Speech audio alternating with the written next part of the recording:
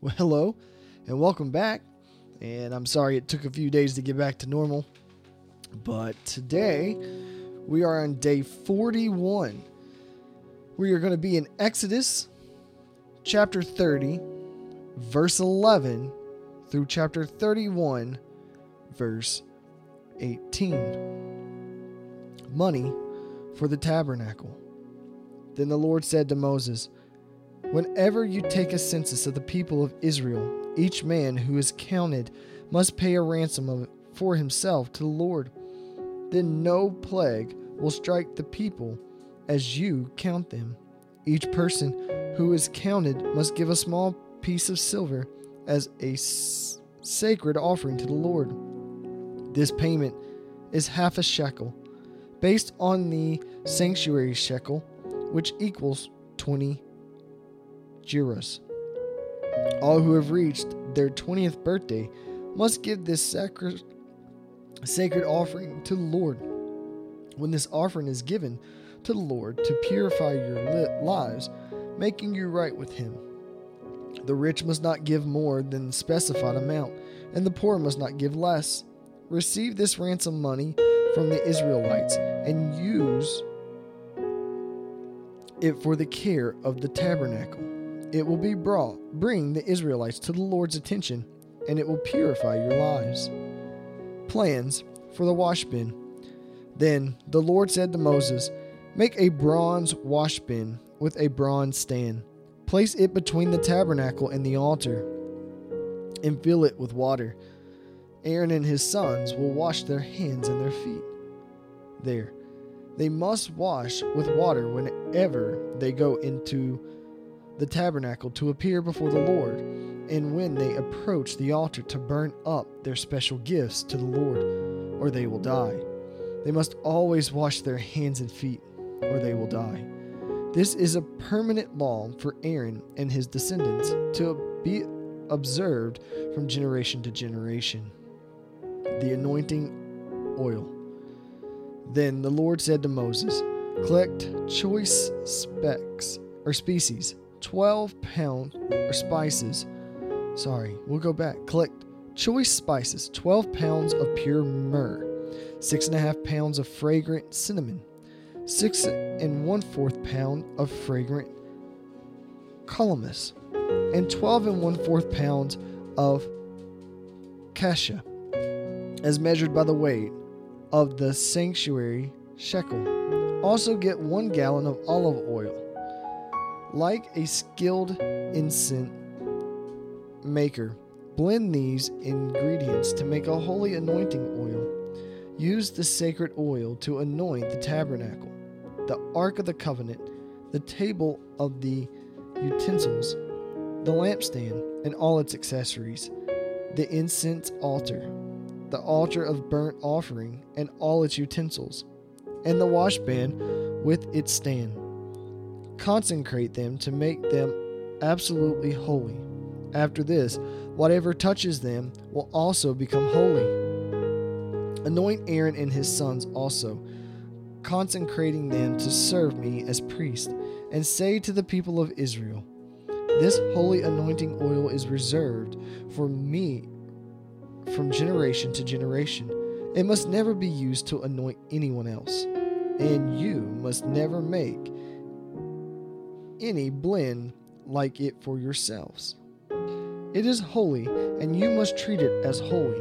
Anyone who makes a blend like it or anoints someone other than a priest will be cut off from the community.'" The incense. Then the Lord said to Moses, "Gather fragrant spices, ranson droplets, mollusk shell, and galbanum, and mix the fragrant species with pure frankincense. Weigh out in equal amounts, using this usual technique of the incense maker.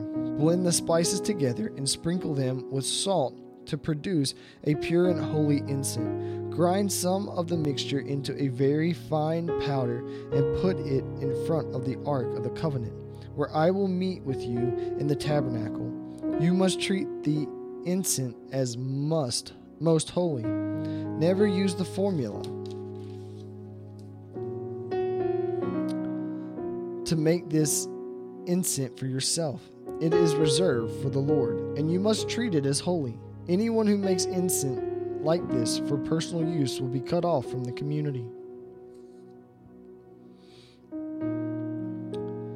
Craftsmen Belzah and Ophalab. Then the Lord said to Moses, "Look, I have specially chosen Belzah, son of Uri, grandson of Hur, and the tribe of Judah. I have filled him with the Spirit of God, giving him great wisdom, ability, and expertise in all kinds of crafts. He is a master craftsman, expert in working with gold, silver, and bronze. He is skilled in engraving and mounting gemstones and in carving wood. He is a master at every craft. And I have personally appointed Obelah, son of Amishmak, of the tribe of Dan, to be his assistant.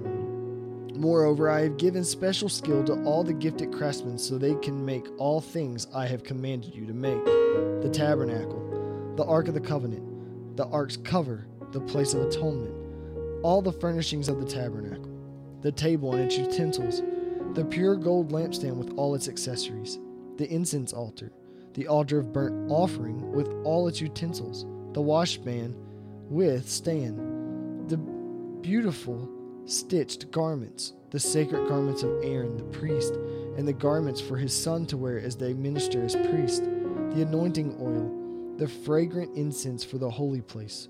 The craftsman must make everything as I commanded you." Instructions for the Sabbath. The Lord then gave these instructions to Moses.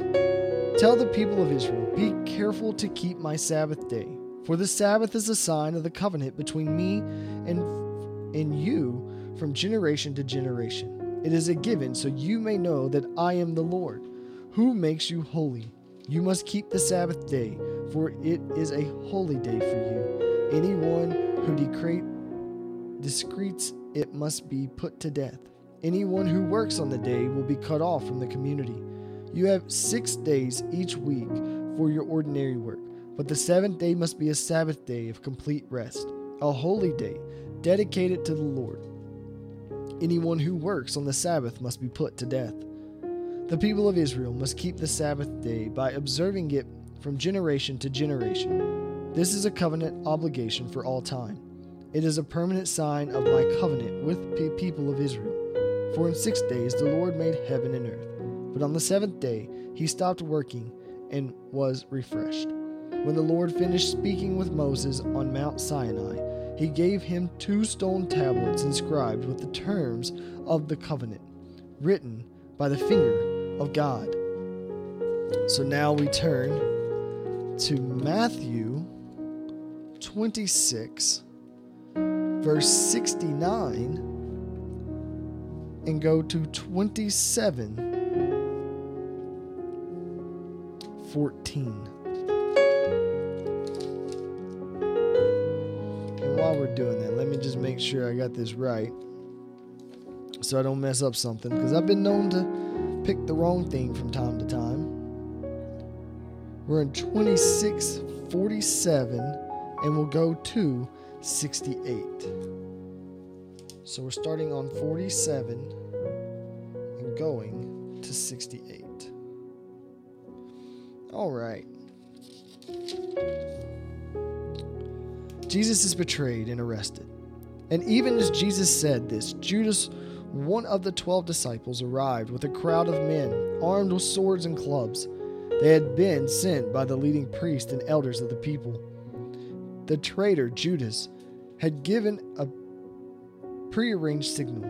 "You will know which one to arrest when I greet him with a kiss." So Judas came straight to Jesus. "Greetings, Rabbi," he exclaimed, and gave him the kiss. Jesus said, "My friend, go ahead and do what you have come for me." Then the others grabbed Jesus and arrested him. But one of the men with Jesus pulled out his sword and struck the high priest's sleeve, slashing off his ear. "Put away your sword," Jesus told him. "Those who use the sword will die by the sword. Don't you realize that I could ask my Father for thousands of angels to protect us? and he would send them instantly. But if I did, how would the scripture be fulfilled that described what must happen now?" Then Jesus said to the crowd, "I am some dangerous revolutionary that you come with swords and clubs to arrest me? Why didn't you arrest me in the temple? I was there teaching every day. But this is all happening to fulfill the word of the prophet as recording in the scripture." At the point, all the disciples deserted him and fled. Jesus before the council. Then the people who had arrested Jesus led him to the home of Caiaphas, the high priest, where the teachers of religious law and the elders had gathered. Meanwhile, Peter followed him at a distance and came to the high priest's courtyard. He went in and sat with the guards and waited to see how it would all end. Inside, the leading priest and the entire high council were trying to find witnesses who would lie about Jesus so they could put him to death. But even though they found many who agreed to give false witness, they could not use any testimony. Finally, 2 men came forward who declared, "This man said, 'I am able to destroy the temple of God and rebuild it in 3 days.'" Then the high priest stood up and said to Jesus, "Well, aren't you going to answer these charges? What do you have to say for yourself?" But Jesus remained silent. The high priest said to him, "I demand in the name of the living God, tell us if you are the Messiah, the Son of God." And Jesus replied, "You have said it, and in the future you will see the Son of Man seated in the place of power at God's right hand, and coming on the clouds of heaven." Then the high priest tore his clothing to show his horror and said, "Blasphemy! Why do we need other witnesses? You have already heard his blasphemy. What is your verdict?" "Guilty," they shouted. "He deserves to die." Then they began to spit in Jesus' face and beat him with their fists, and some slapped him, jeering, "Prophesy to us, you Messiah. Who hit you that time?" Now we will turn to Psalm 32, 1 through 11. "Oh, what joy for those whose disobedience is forgiven, whose sin is put out of sight. Yes, what joy for those whose record the Lord has cleared of guilt, whose lives are lived in complete honesty. When I refused to confess my sin, my body wasted away, and I groaned all day long. Day and night you had of discipline was heavy on me.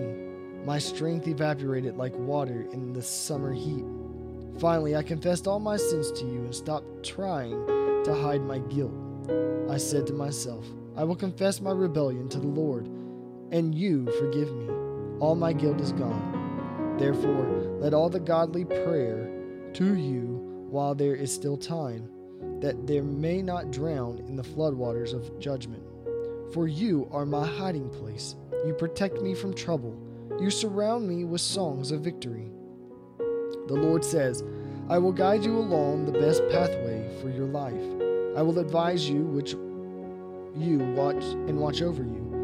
Don't be like a senseless horse or mule that needs a bit and bridle to keep it under control. Many sorrows come to the wicked, but unfailing love surrounds those who trust the Lord. So rejoice in the Lord and be glad, all you who obey him. Shout for joy, all whose hearts are pure.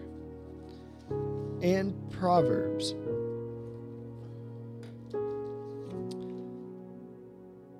8:27-32.